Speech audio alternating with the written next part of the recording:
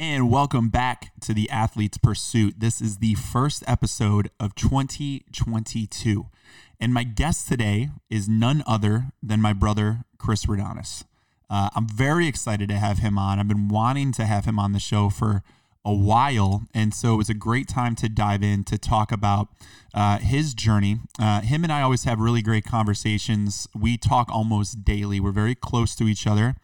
And we help each other with everything going on in life. And so a lot of these conversations we have, I thought we could share some of it. And specifically, I wanted to dive into his athletic journey because it's pretty interesting. And I think it shows, his relationship to training and how it's changed through the years. He was able to cheer. He was a cheerleader in college, and he got accepted at the University of Kentucky, which is an absolute powerhouse in the cheerleading world. If you know anything about the cheerleading universe, the University of Kentucky has been one of the absolute best to do it, especially when he was going to school there. He won 2 national titles, and the school itself, I believe, has won over 20. Just an absolute powerhouse of a program. So it was amazing to see his rise into this universe because it was not planned. So we talk a little bit about his journey to get into UK, the progression while he was at school, talking a little bit about some of their lifting programs, what it was like for him just developing himself with the skill set, but also just his physical performance.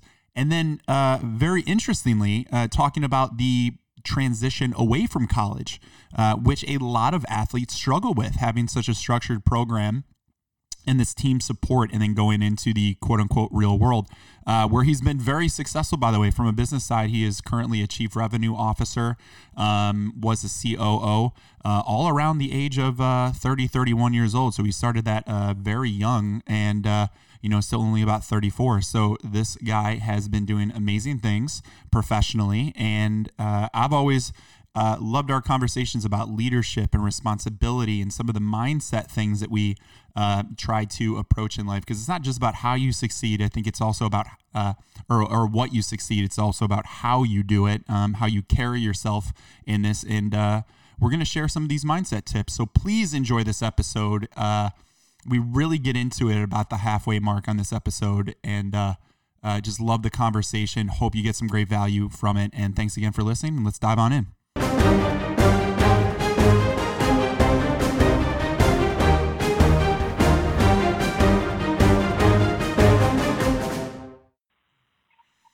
All right, here we go. Athlete's Pursuit is back in business in 2022. And with me for our very first guest of the year is someone that, I've known that's not true, almost my entire life. My brother, Chris Radanis. Welcome to the show. What an honor for you. It's good to be here. Yeah, I've known you my entire life. You have. I got that going for me. You have. I had about a year and a half of just pure bliss. Life was, the Bears won the Super Bowl. Things were as they should. And then, you just kind of came out of nowhere and you fucked shit up, didn't you? Yeah, that's true. Sorry about that. Yeah. Yeah. Chicago hasn't been the same since. So, Chris, I wanted to have you on because, I love picking on you. I love making fun of you. For one, that's always a good time for me. And then perfect. And then second, you have quite the athletic background, which growing up with you is hilarious to think that you have one of those. That is true. No debate, no argument there. Right. No, it's funny. So for context, when we were growing up, I was always like the athlete in the family. So my father was our coach, and I played primarily baseball, but we did football too. And when I was growing up playing baseball, I forget what year it was, Chris, maybe junior high or something like that. I think Dad had you come in and you were playing baseball too, and he, you're a year and a half, almost 2 years behind me, right, in age. So yep. Dad had you step up and play in my league instead of your own. You remember that season? Yeah, which I had zero coordination. I remember you would quiz me on cities or team names and ask me if they were baseball or basketball teams, and or football, and I had no idea. So I didn't exactly follow sports or play them.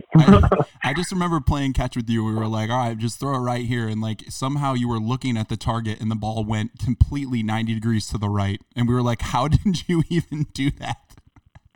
Yeah, thank God my abilities eventually caught up. Right. So this is, let's dive into this. I want to, obviously I want to talk about your athletic background and what you've done. And it was a pretty cool story of how we even got there. I kind of alluded to it on one of our episodes, maybe a year or so ago, where Chris and I were cheerleaders at one point. So this is always a fun story. You want to talk about how you even got into cheerleading and where it led you to?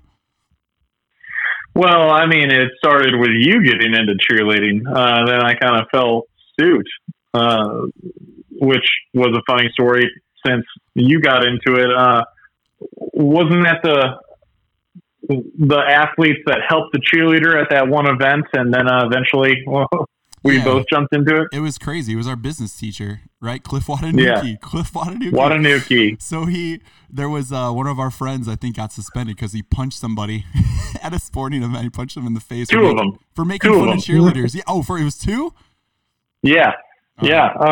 Frankie, the tall guy, too. Oh, shoot. Okay. So it was two guys. All right. So but I do remember they had like a nationals competition or something like that they were trying to qualify for.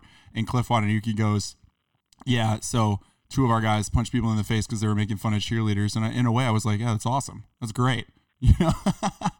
So we stepped in. So he asked us to step in, and it started, I guess, with me to be like, can you fill in? So I did. And did you come in for that competition, or was it after the fact?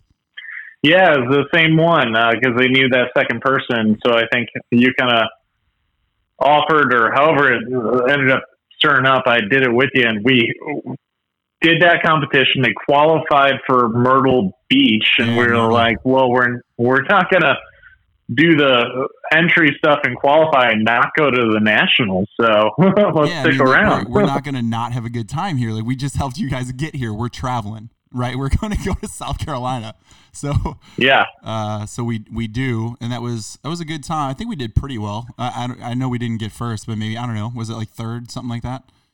Yeah, we placed, so it was a good time. Did all right. So, we fast forward a little bit. So I graduate because that was my last year, right? And I'm not doing. I go to Indiana. I just start business school. I'm pretty much going into that route. I'm like, all right, I guess athletics are behind me. So, but you continue going, and I love this story, and I want to hear more about your journey, about like what happened in the early stages of cheerleading and how this even grew into what it grew into. Well, I think it's worth noting when we got into cheerleading, we were both playing other sports still. I was in wrestling, and so I would go from wrestling practice, which ended at 6, and cheerleading practice started at 6:30. I would go from one practice to the other. That was my sophomore year, your senior year. Yeah. Then I did both wrestling and cheerleading into my junior year when I decided to come back, which was kind of funny because in cheerleading you want to put on strength and you want to put on size, and in wrestling you want to stay in your weight class and stay small and skinny. Kind of competing priorities. And some of the girls in cheerleading were bigger than me. I mean, I think I was wrestling at 145. I wasn't exactly a big guy. Puberty. You were skinny. Puberty caught up late to me in life. You and me both, pal. I mean, we were both skinny. We were both like string beans, going into even our later years in high school. Yeah. So, I mean, I remember that sophomore year trying to do a chair, which is, the most basic cheerleading co-ed skill that you can do and you learn with, and then trying to do a toss hands. And the girls were just as big as me, or so it felt. Didn't have a lot of muscle and zero coordination. That's why I was in wrestling. I couldn't throw a ball, couldn't catch a ball, so I could at least wrestle. I will say there's something about you, like watching you wrestle, like you do have this, and this is a theme, I think, in your entire life, which is why I think this is such a cool story about your progression, because you always were incredibly focused and so determined. Like you just did not have quit in you. Like when you did these things where it just relied on, like wrestling is such a gritty sport, right? Like you're learning technique and all this stuff, but there's such an aspect to it that is just mental. of like, I'm just not giving up. Yeah. It totally is. It's just you and that other person. And I still wasn't ever the best at it, but I loved it. And I loved what it represented. I mean, I kind of felt like I was picked on a lot growing up as a kid. Sorry about that.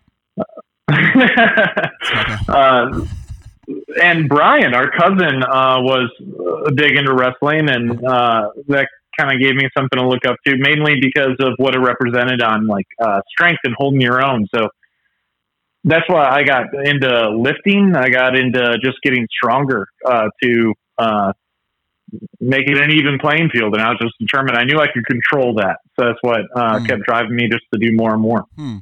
What really caught your interest to even stay in cheerleading? Because we did it for fun. Like, we had a fun year, right? And we traveled, but you continued to stay with it. Like, why would you even stay in it if you have wrestling, you're growing in that sport, right?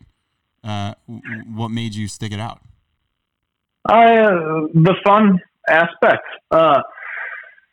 It brought a different team dynamic into my thoughts on sports. Wrestling is a team sport, but you're out there performing solo. It's for you versus whoever you're with. And cheerleading got into a different level of sport that I really enjoyed. The camaraderie of the people and the culture of the team, since it was 10 guys, 10 girls, and the different support you get out of that. And it was fun to practice, and it was fun to lift, and it was fun to train. But we all had a common goal that we could go out there and do. And they pushed you and cheered you on and helped you grow your skills, it brought joy into athletics again for me, which was starting to die out and miss with wrestling. Wrestling was always go in there, kill the guy, and it was an angry environment, if you will. It was. So I wanted, when I found that way of having fun with sports again, it really drew me in, and it was a great time. Not to mention, the teammates were a joy to be around. We honestly, I think, got lucky with that, because I know in high school there's not a lot of male cheerleaders, right? It's kind of few and far between. It might have changed over the years since we've been out of high school, but at that time it was fairly uncommon. Like, it was kind of picking up popularity, but I mean, we're in Chicago, right? It's not the South, and I know it was more popular in the South. But we had a roster of like 10, 11 guys on this cheerleading team. So you had rare. Yeah, it was incredibly rare. It used to be like maybe one or two, but we had a full team, right? So it did make it a lot of fun. Like, we had a pretty cool opportunity there to learn in a different way. So even for me, I knocked it off as, I'm like, this is not a sport. But then when you get into it, I'm like, wow, there's way more to it than most people understand. Oh yeah.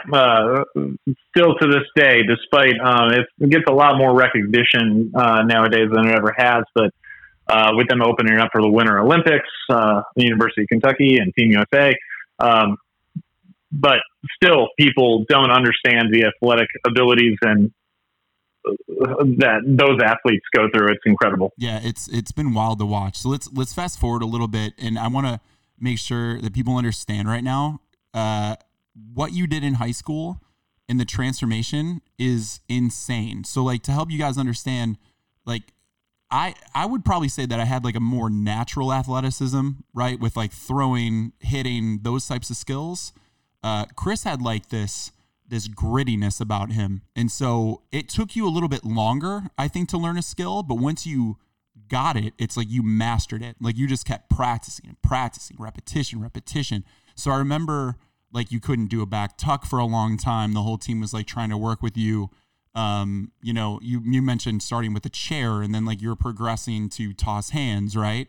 And there's such a determination with you that you were like, junior year, I think you were like, I'm going to keep working, keep practicing.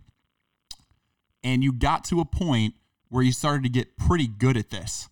And I remember you didn't you go to like a pro gym at the time? Right? Yeah, an all-star gym. Yeah. An all-star gym.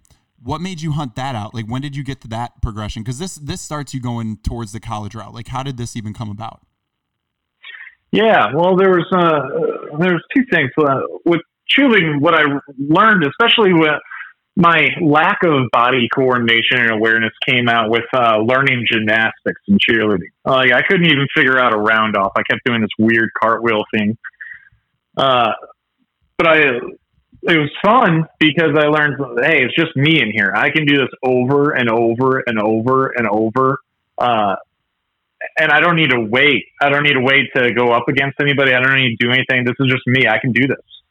And I realized like it was almost a flip in my brain, switch in my brain that I flipped of, if I just do more reps than anybody else, as long as I get the skill, it doesn't matter. Yeah. They could get it earlier, but if I just keep doing it, we'll end up in the same place. Yeah. So to me, I remember vividly, it started with a round off where I was like, well, if I just keep doing this, those people might have it now, but I will if I just keep going.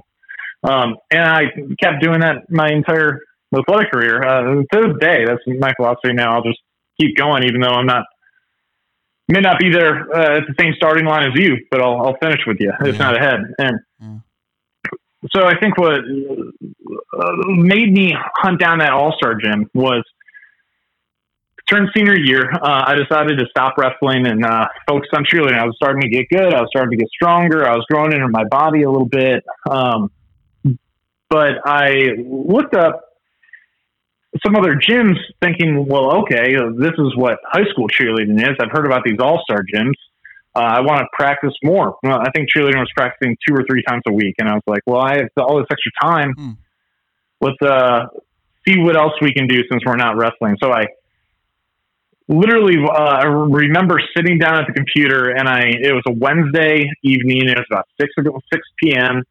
And I typed in the most generic all-star cheerleading gym name I could think of. And I typed in Cheer-X, Illinois.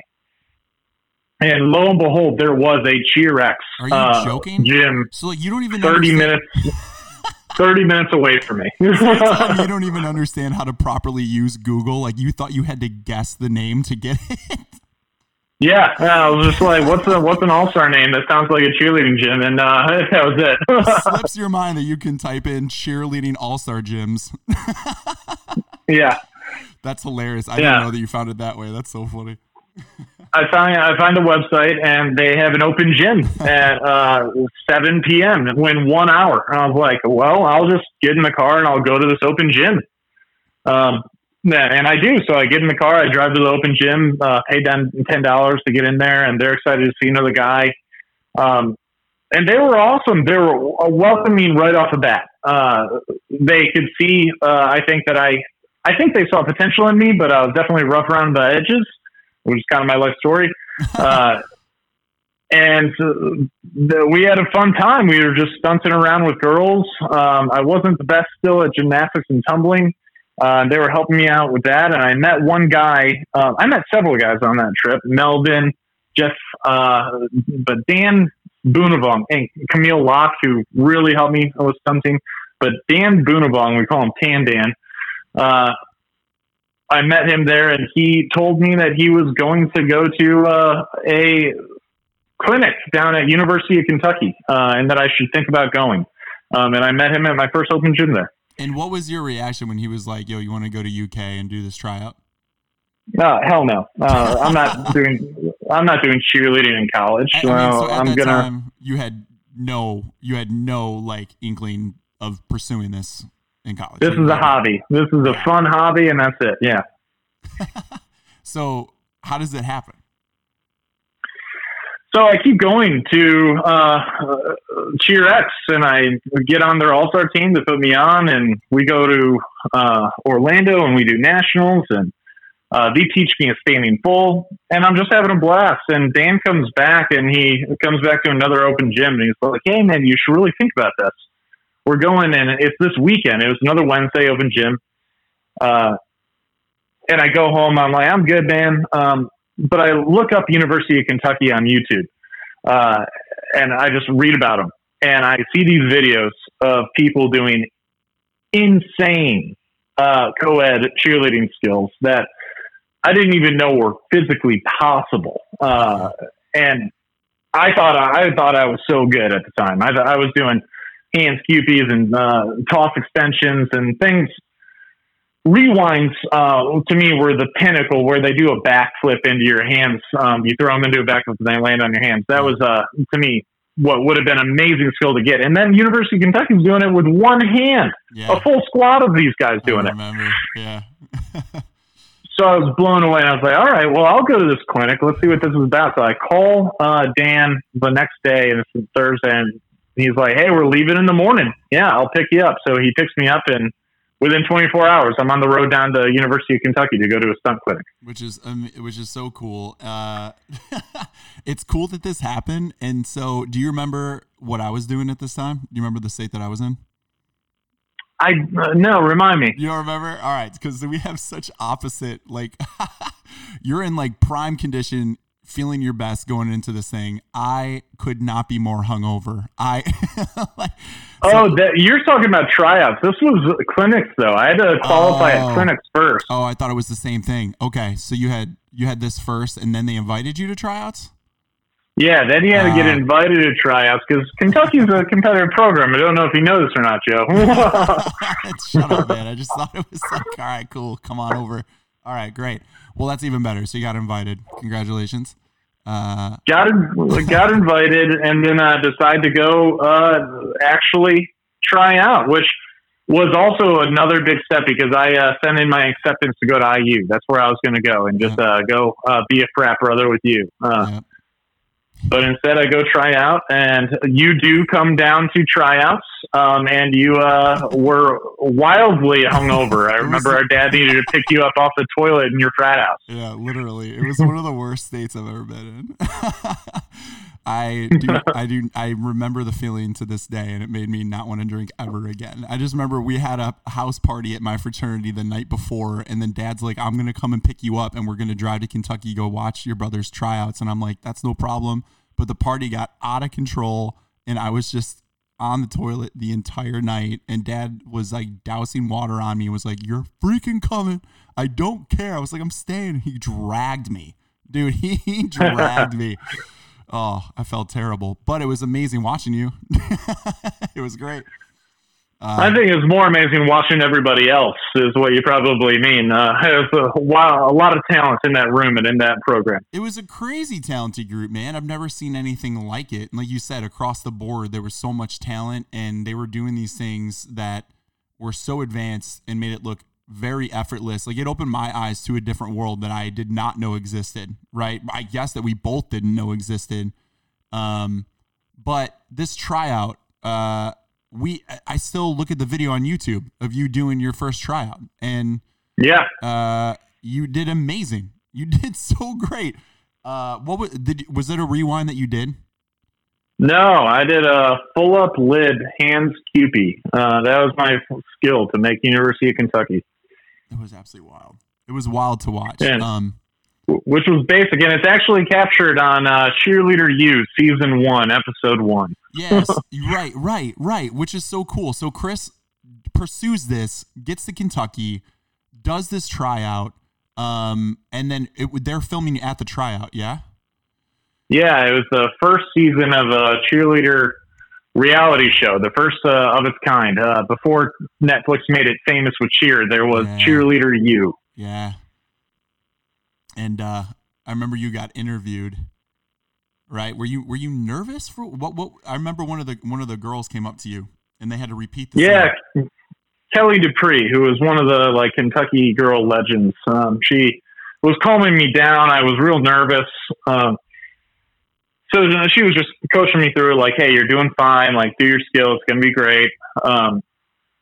And then a film crew runs up to us, and they said, hey, that was awesome. Can you do that conversation again?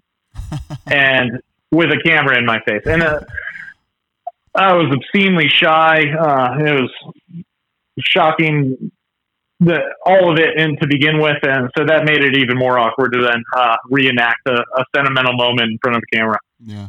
Yeah. You didn't know you were going to be acting during your trial, too. Yeah. But you did it. You did it. So the tryout happens, which I'm sure we could go more into, but the tryout happens, and what are you when are you finding out the news? Well, it's a 4-day long tryout, and there's cuts at the end of every day.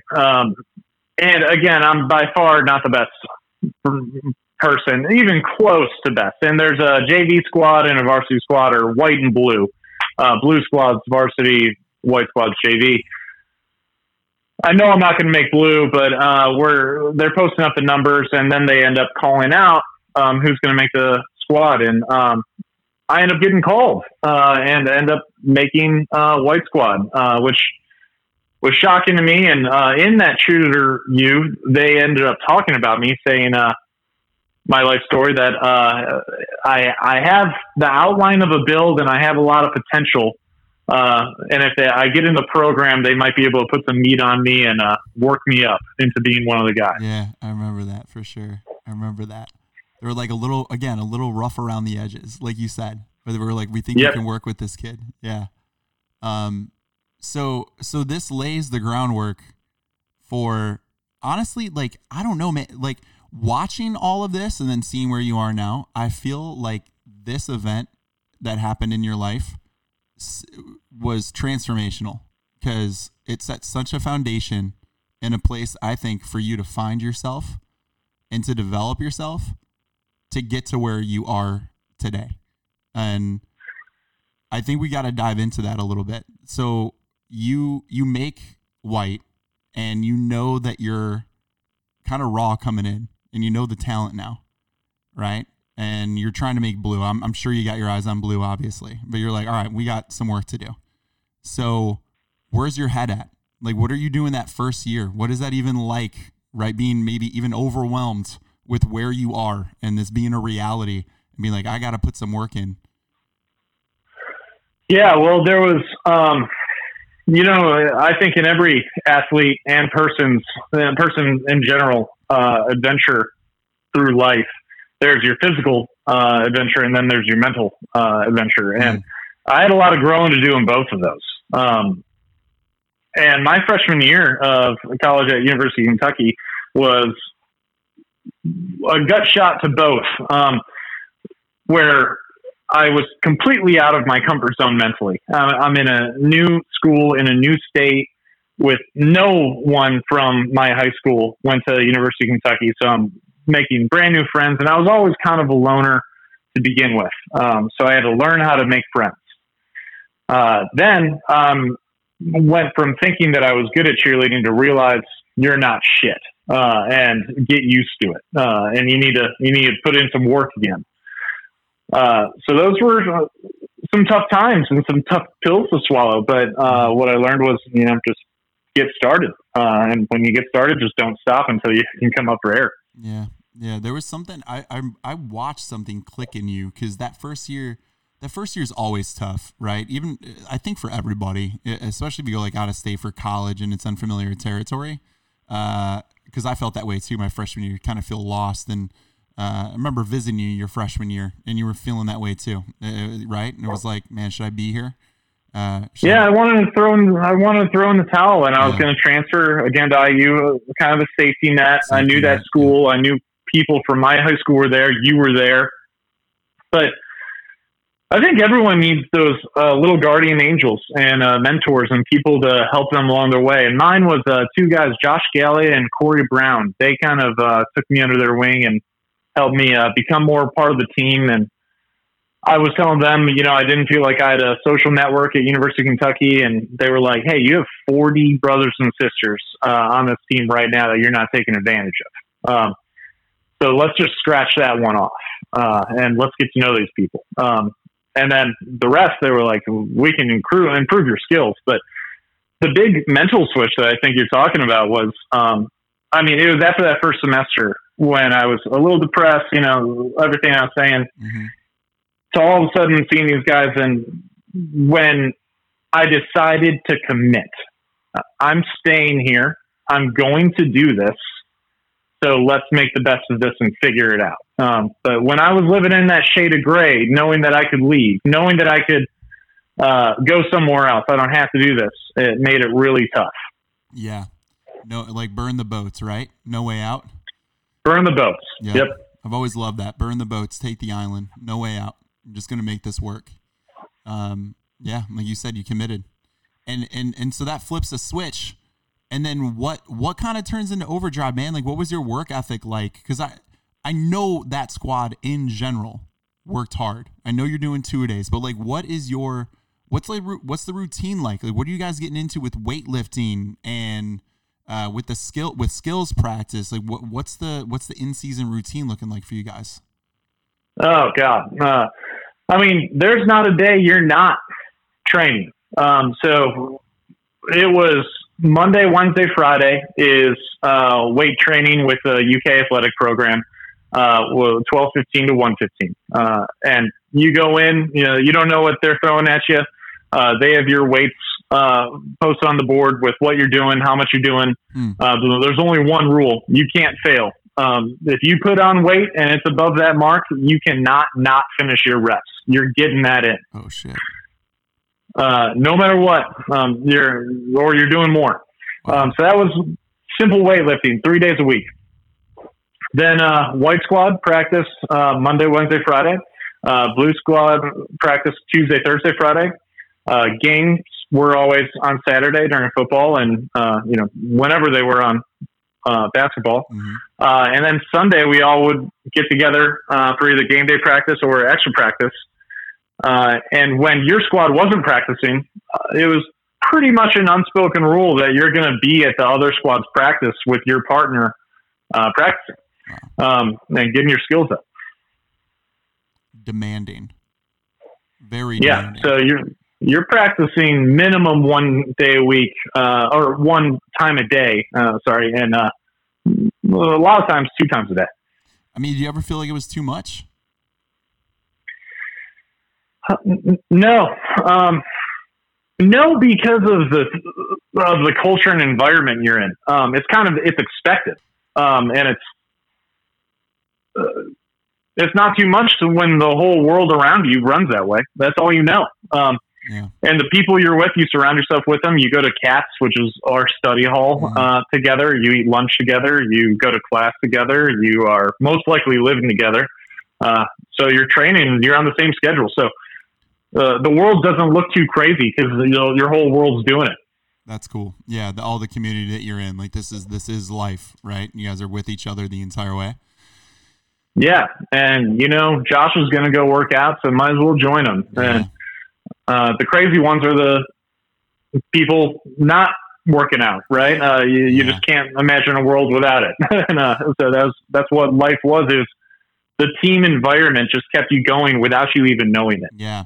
Yeah, I love that, and I think that that's amazing and a huge thing when we're talking about training too, to allude to that, because that's what I notice in my current environment too, right? Even with myself, is that you're not getting in shape alone. Like you're not getting in this level of shape alone, and so you have a whole team around you. You got like you said, people even programming for you and setting the weights, which would be amazing for all of us to have, right, in the real world, but.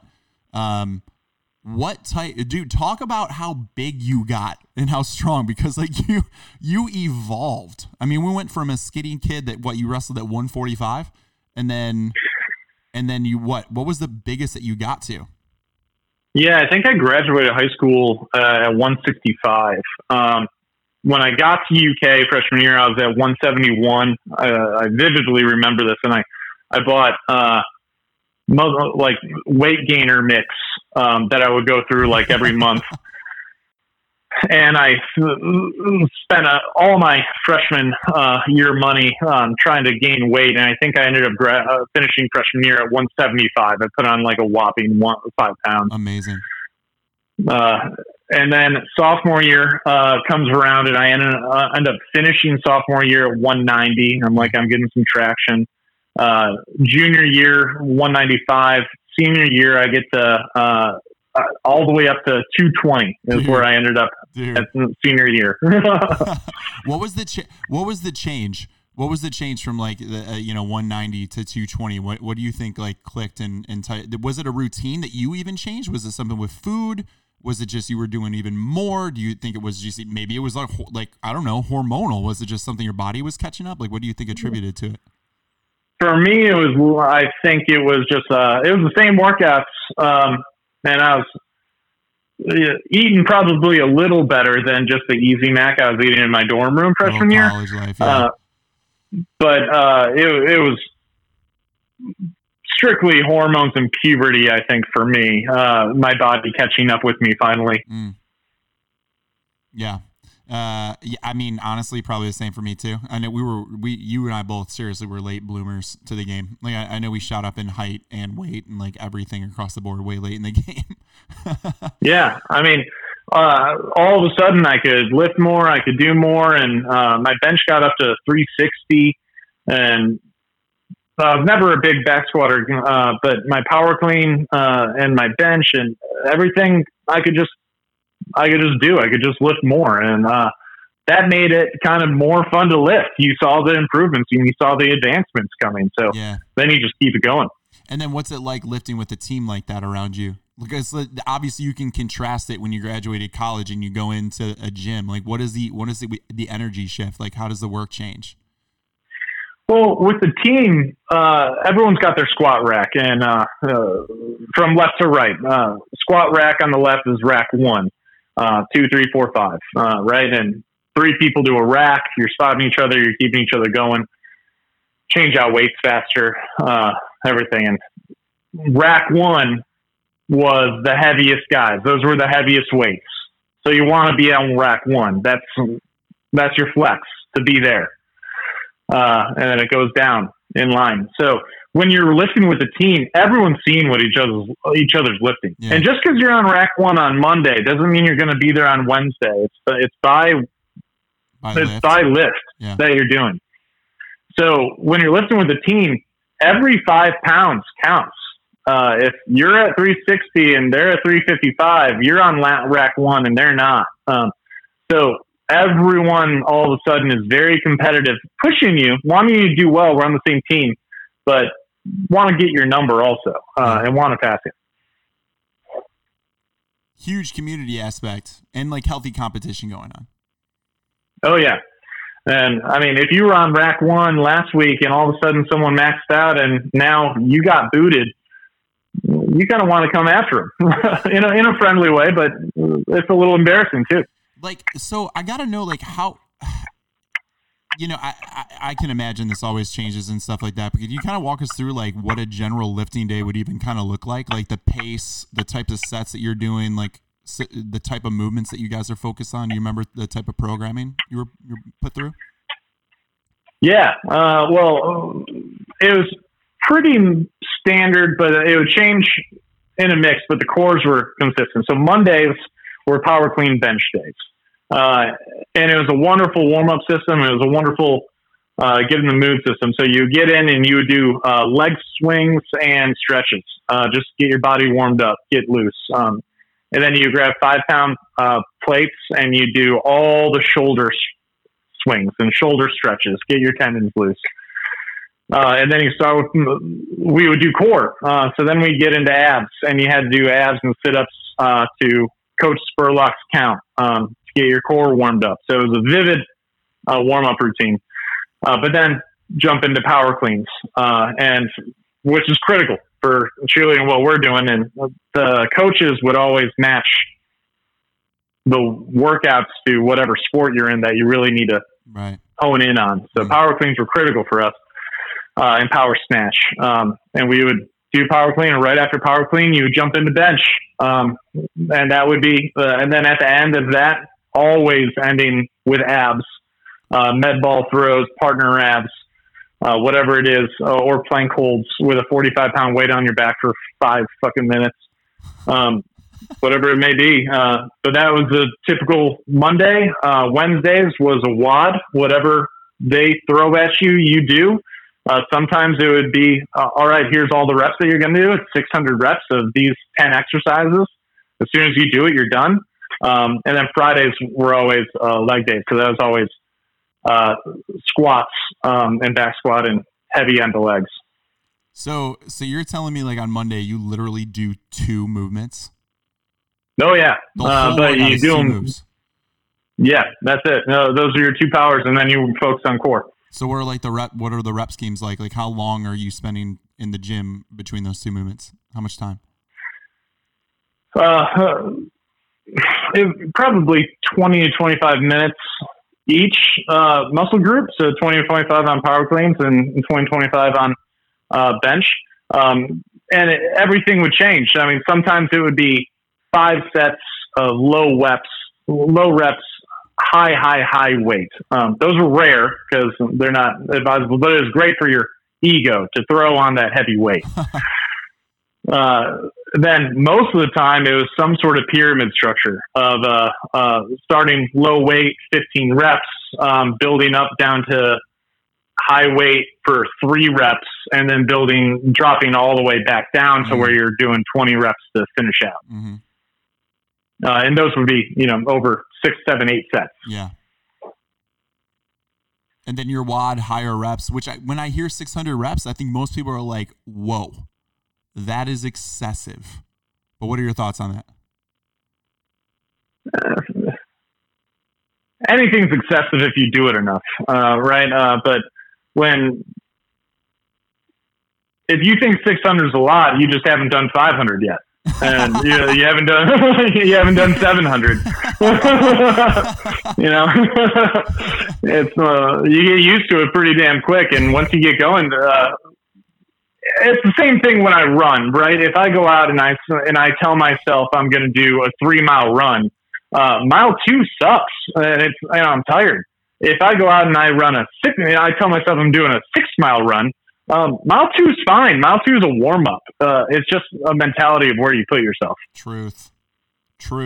I think about that all the time. Like when I give myself certain, like even a set range, you're like, oh, I'm doing 10 of these, right? And you do 10 with a certain weight, but then you're like, I wonder if I said I was going to do 20, if this same weight, I could do 20. Like simply by you telling yourself you're going to do a certain number, you just accept it. Oh yeah. Yeah. So yeah, it's amazing when you reset your benchmark of what your body can do, because it's so easy to get in a routine, and that's also what's great about having a coach that sets your benchmarks and sets your weights, and teammates, because in a team there's always someone that feels better and someone that wants to raise the weight and someone wants to raise the reps, and you don't have to then. The onus is not on you to bring your A game every day, because someone's going to carry it and someone's going to get you there and someone's going to push you.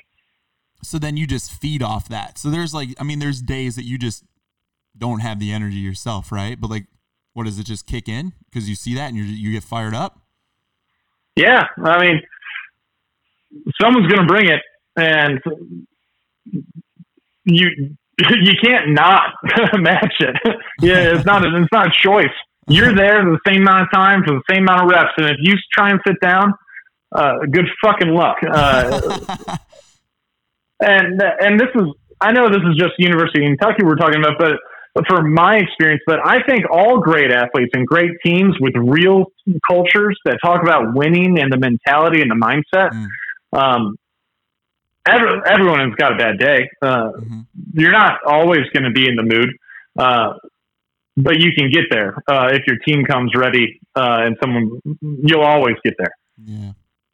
Yeah, I think that's huge. Because you're right. Like if you rely on your moods, and that's what's so tough in the normal world. I think it's at such a disadvantage because when you wake up, you have your work day, and you're like dragging yourself to the gym, right? And obviously you're tired, and you've dealt with that. You had the transition. Right? You don't have the team anymore.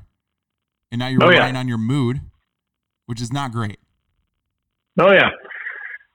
I mean, I felt it pretty hard after UK. I did my MBA at University of Kentucky for my 5th year, and I did cheerleading with that also. And because of the way the class schedule worked, it was a 1-year MBA program, I couldn't do the lifting program.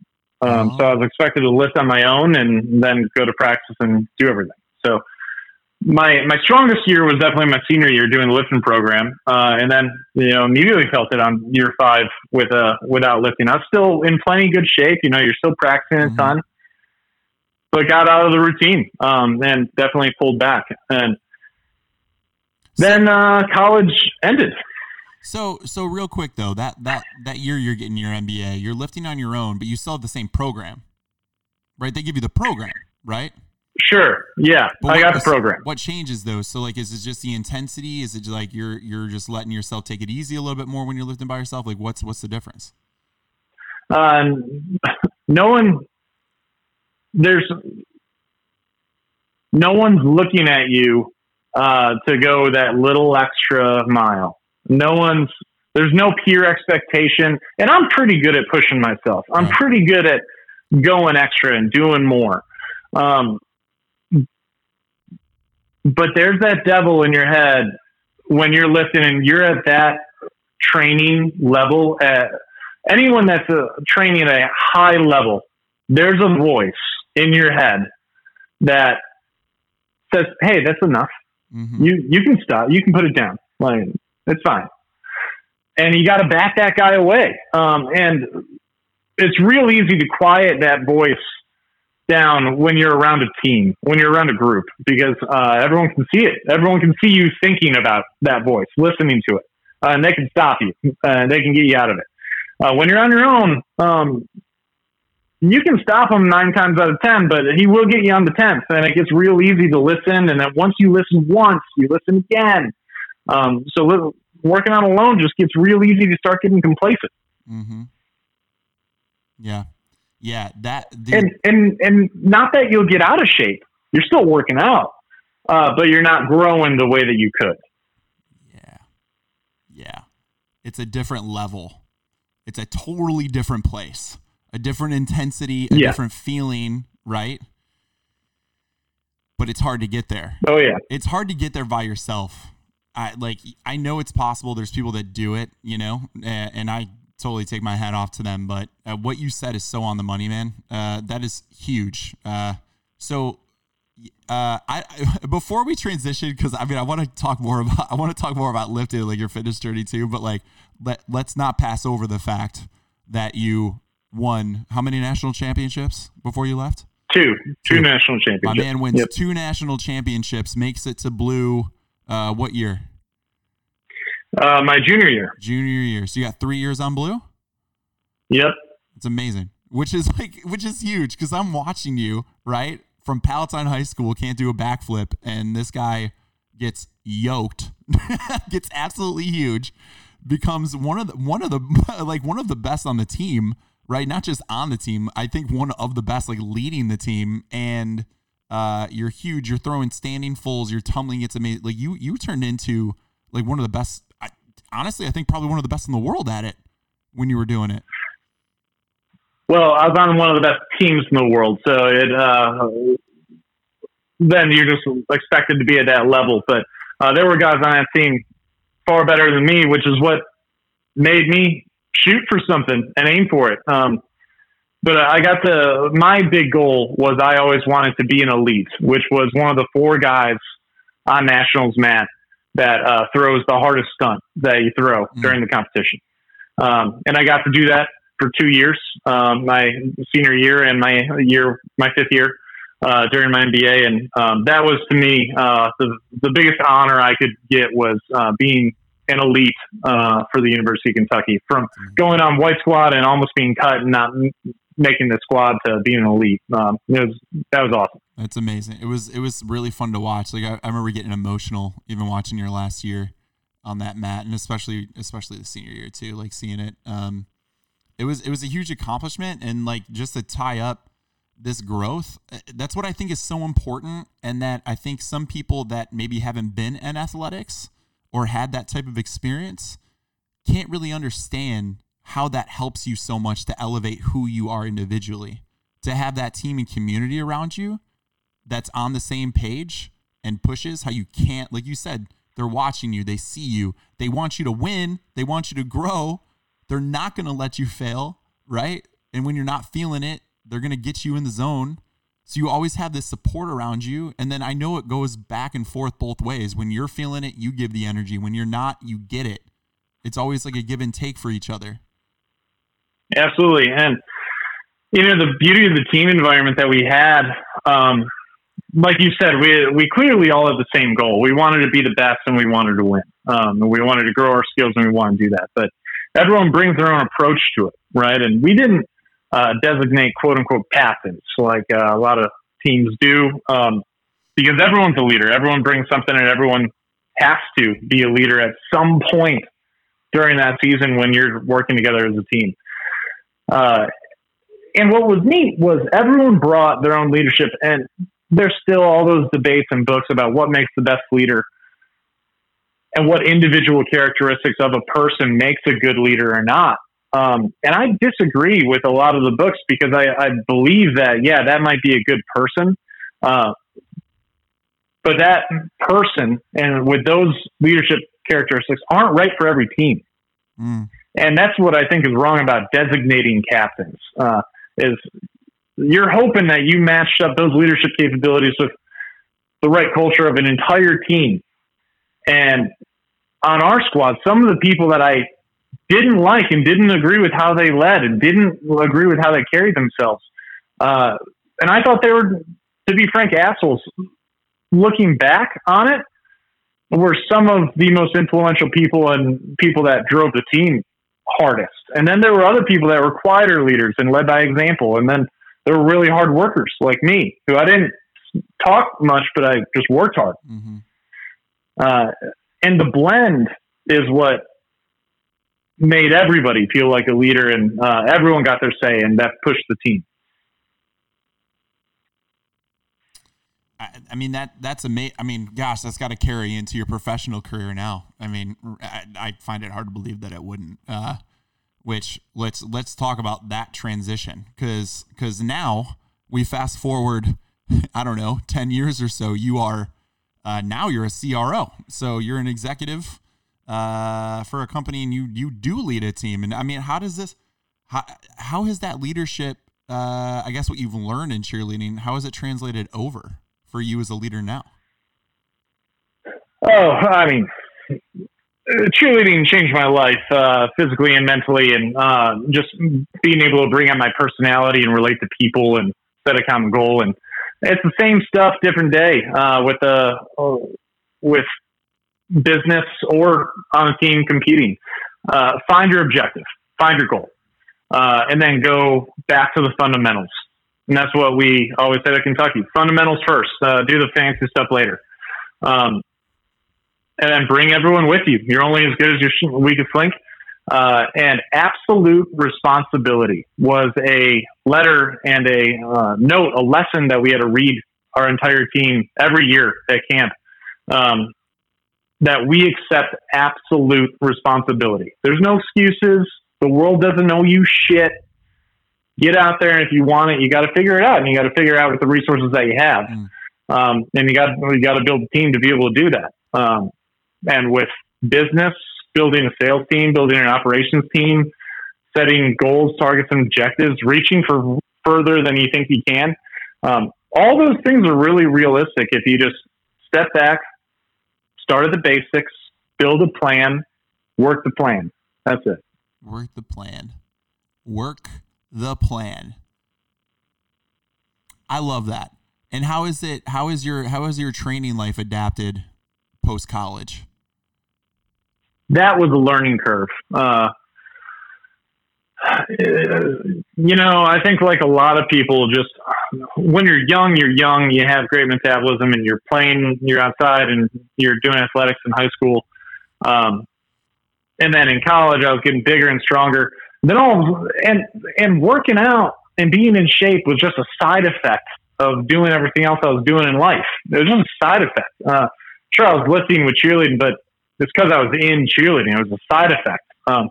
So college ended. So what you're saying? Well, I mean, in other words, I mean, what you're saying is you in your head, if I'm understanding right, you weren't saying I want to get bigger, I want to weigh 230, I need to have this many. You were just doing the work, and as a byproduct, this happened, and you're like, oh, cool, this is great.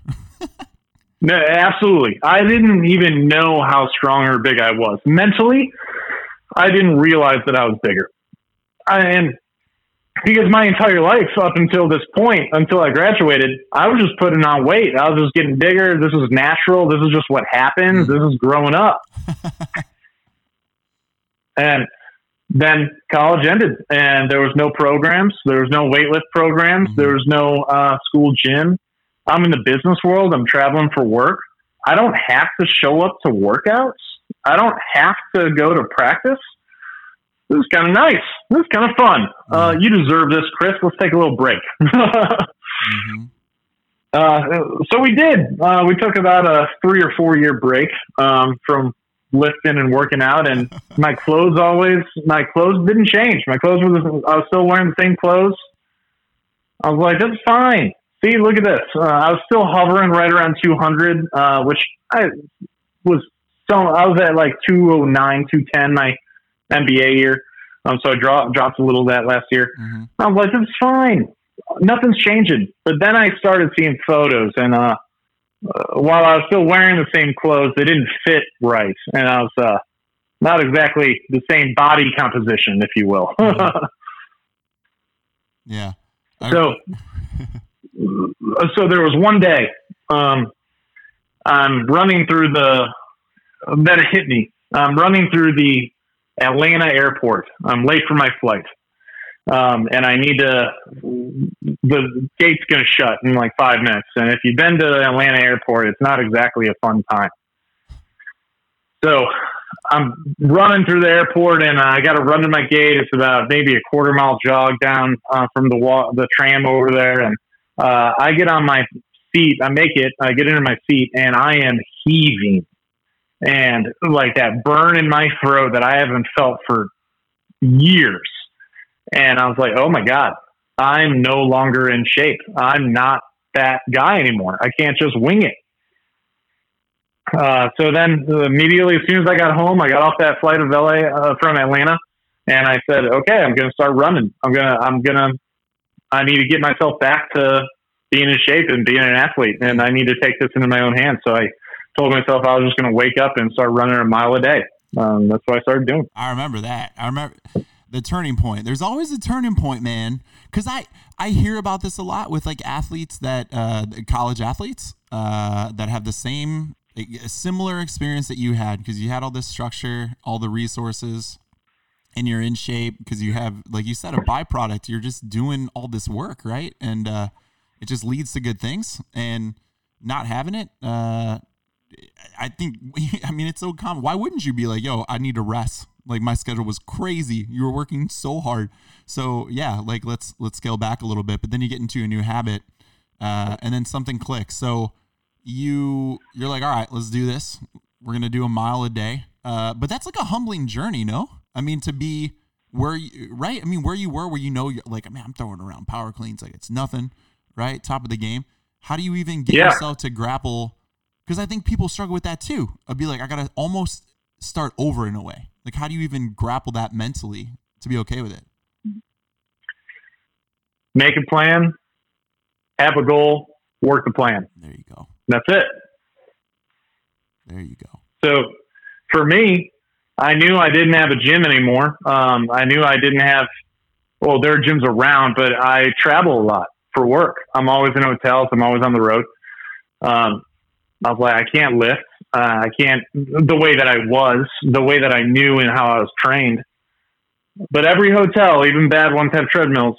And even if they don't have that, there's always a road. So I told myself, I know I can run. I know I can do this. Like, this is something that I can always rely on. So let's start, and then let's make a goal. So I think I called you up, and we found Charlotte half marathon. Yeah. And I think it was about February.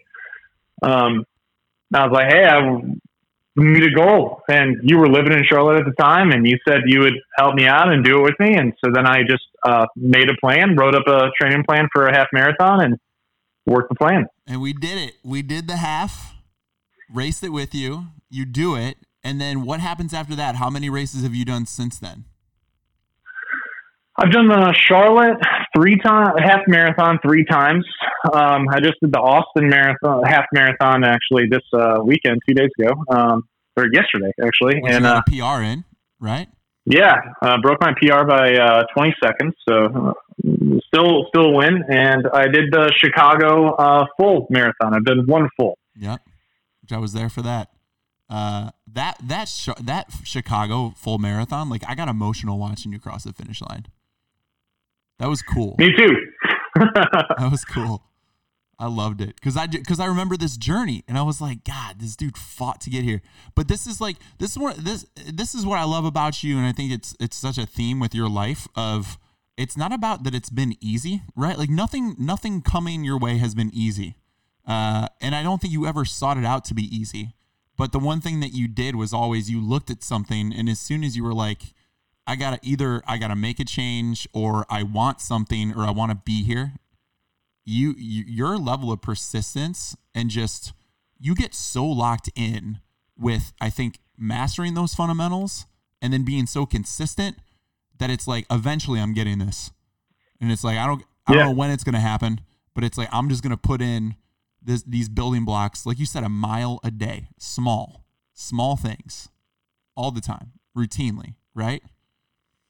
Yeah, and I can't tell you, Joe, if I just had to go back and repeat and reiterate, like you're saying, it doesn't come easy, and it doesn't, but it feels like it does sometimes.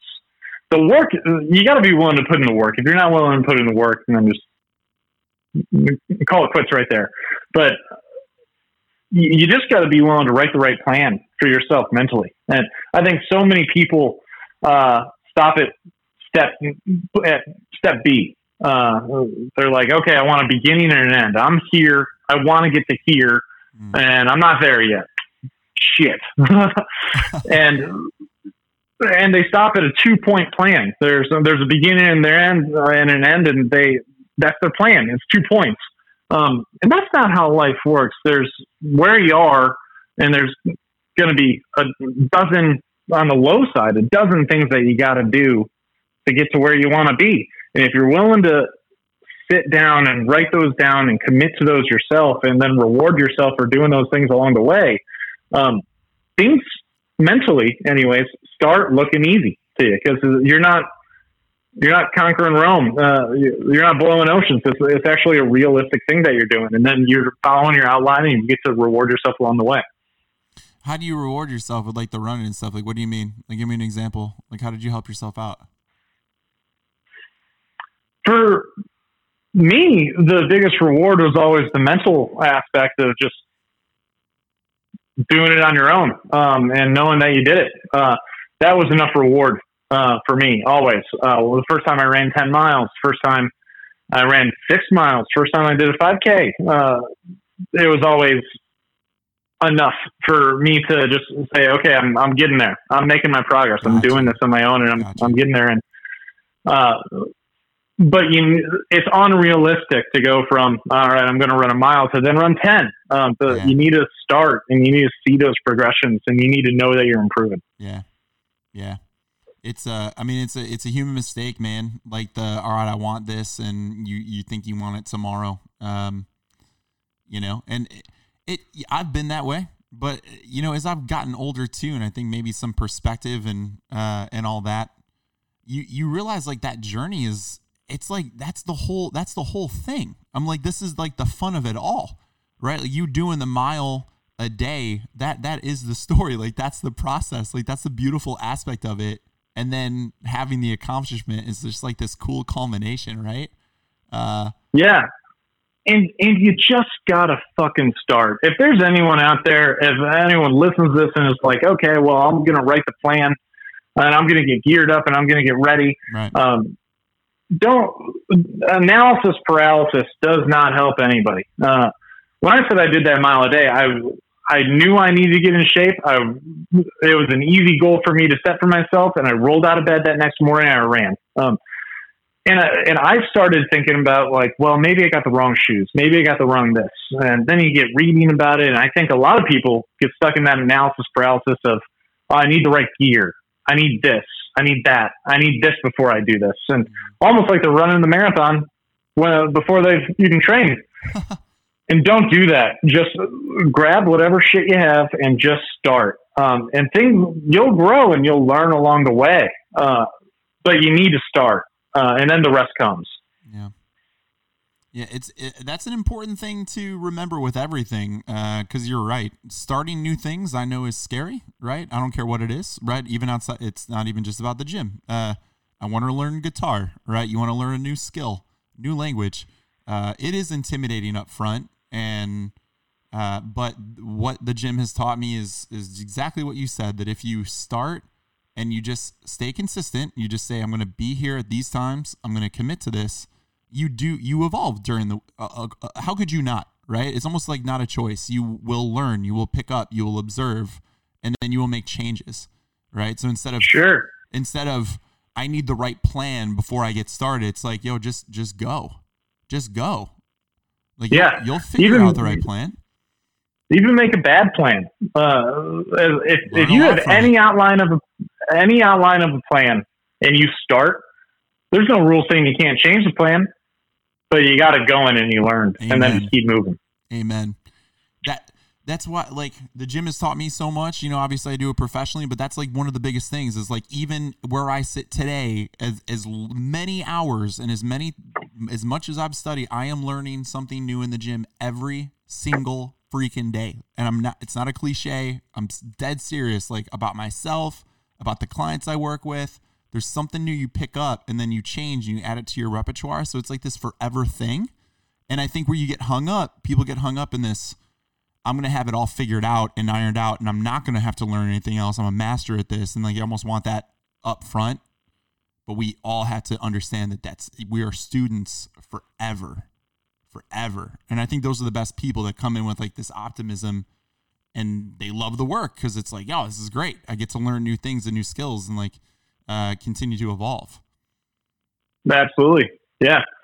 And for me, I'm finding my next thing now. Now I'm ready to get my itch back into cross training rather than running, and move into different aspects of fitness on the journey. And now I have my own motivation, and it's away from the team. It's not University of Kentucky, and it doesn't need that energy anymore.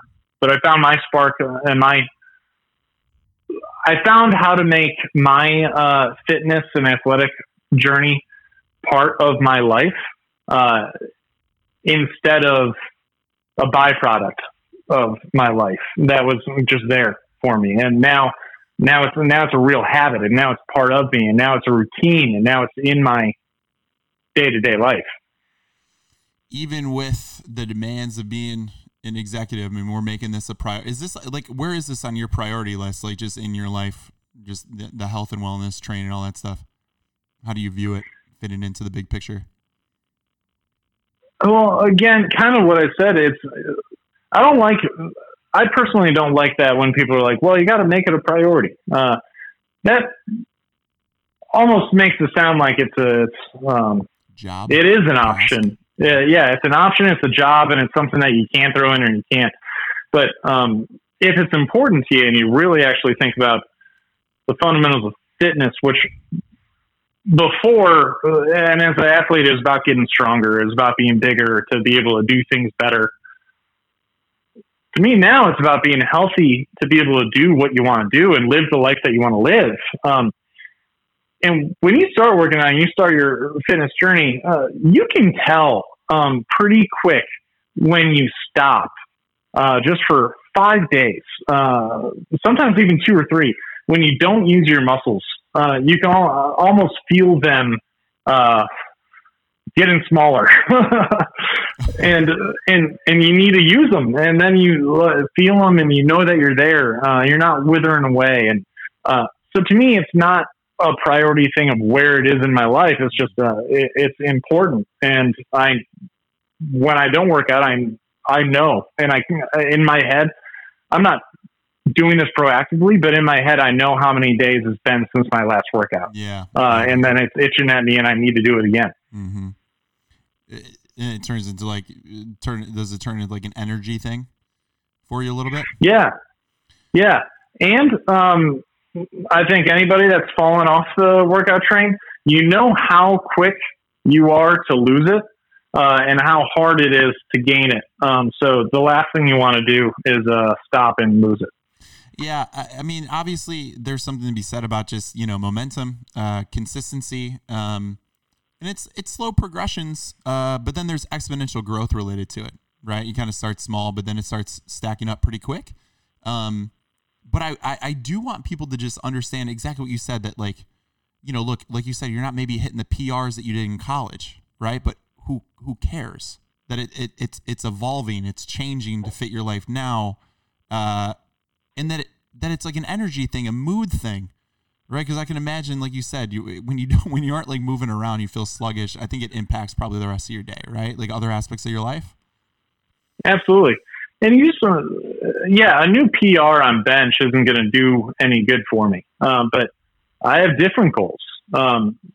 Whereas back then, getting stronger was important. Now some of them are selfish, but I want to look good for the person I'm with, for Zosha. I want to look good at the beach. I want to feel good. I want to be able to go travel and go hike. And I want those things. I want to live a long time, and fitness is part of that. Dude, I love it. I had a lot of fun talking to you about this stuff, man. We talk about this stuff a lot, but this was really cool. I think we should have you back on. Like, I think it'd be fun to even talk more about like the weight room and a little bit more about your journey and just like kind of what the inner dealings of Kentucky was like, to learn even more about it. But thank you for all of this, man. Thank you for being on. First show of the year. Yeah, it was a pleasure being on. And if you ever want any weightlifting tips, Joe, I know you can use some. I'm happy to help you out. Yeah, you're on speed dial, dude. I'll give you a call real quick. All right. Before we part, do you have any final words of wisdom or any piece of advice that you heard that was given to you that you think this audience would just love to hear? I think I was thinking about this before I got on. I'm watching Tom Brady's Man in the Arena right now. And not too long ago, I watched The Last Dance, and not too long before that, I with Michael Jordan, for anyone that hasn't. And then I had watched a clip of Kobe also, and then also a clip of Tiger Woods, all the GOATs, all the greats. And similar to what I said about leadership, I like picking up on patterns on things, of people that do wonderful things. And one thing that all of those people said was talent fades, or eventually everyone else catches up. The one thing all of them and all of us, any of us, can have is the work ethic to make a plan, work a plan, and hit your goal. And that's what those people did better than anybody in their field. And it's great because it's not anything that we don't have. Everyone's got the ability to make a plan and work hard. So if you're thinking about it, just go do it. There you go. Love that, man. Love that. Chris, thank you again, man. This was a lot of fun. We'll definitely have you back on. Yeah, man. Thanks for having me. You are the best, my brother. Chris Radonis, thank you again. Signing off. We'll see you next time. Love you, brother.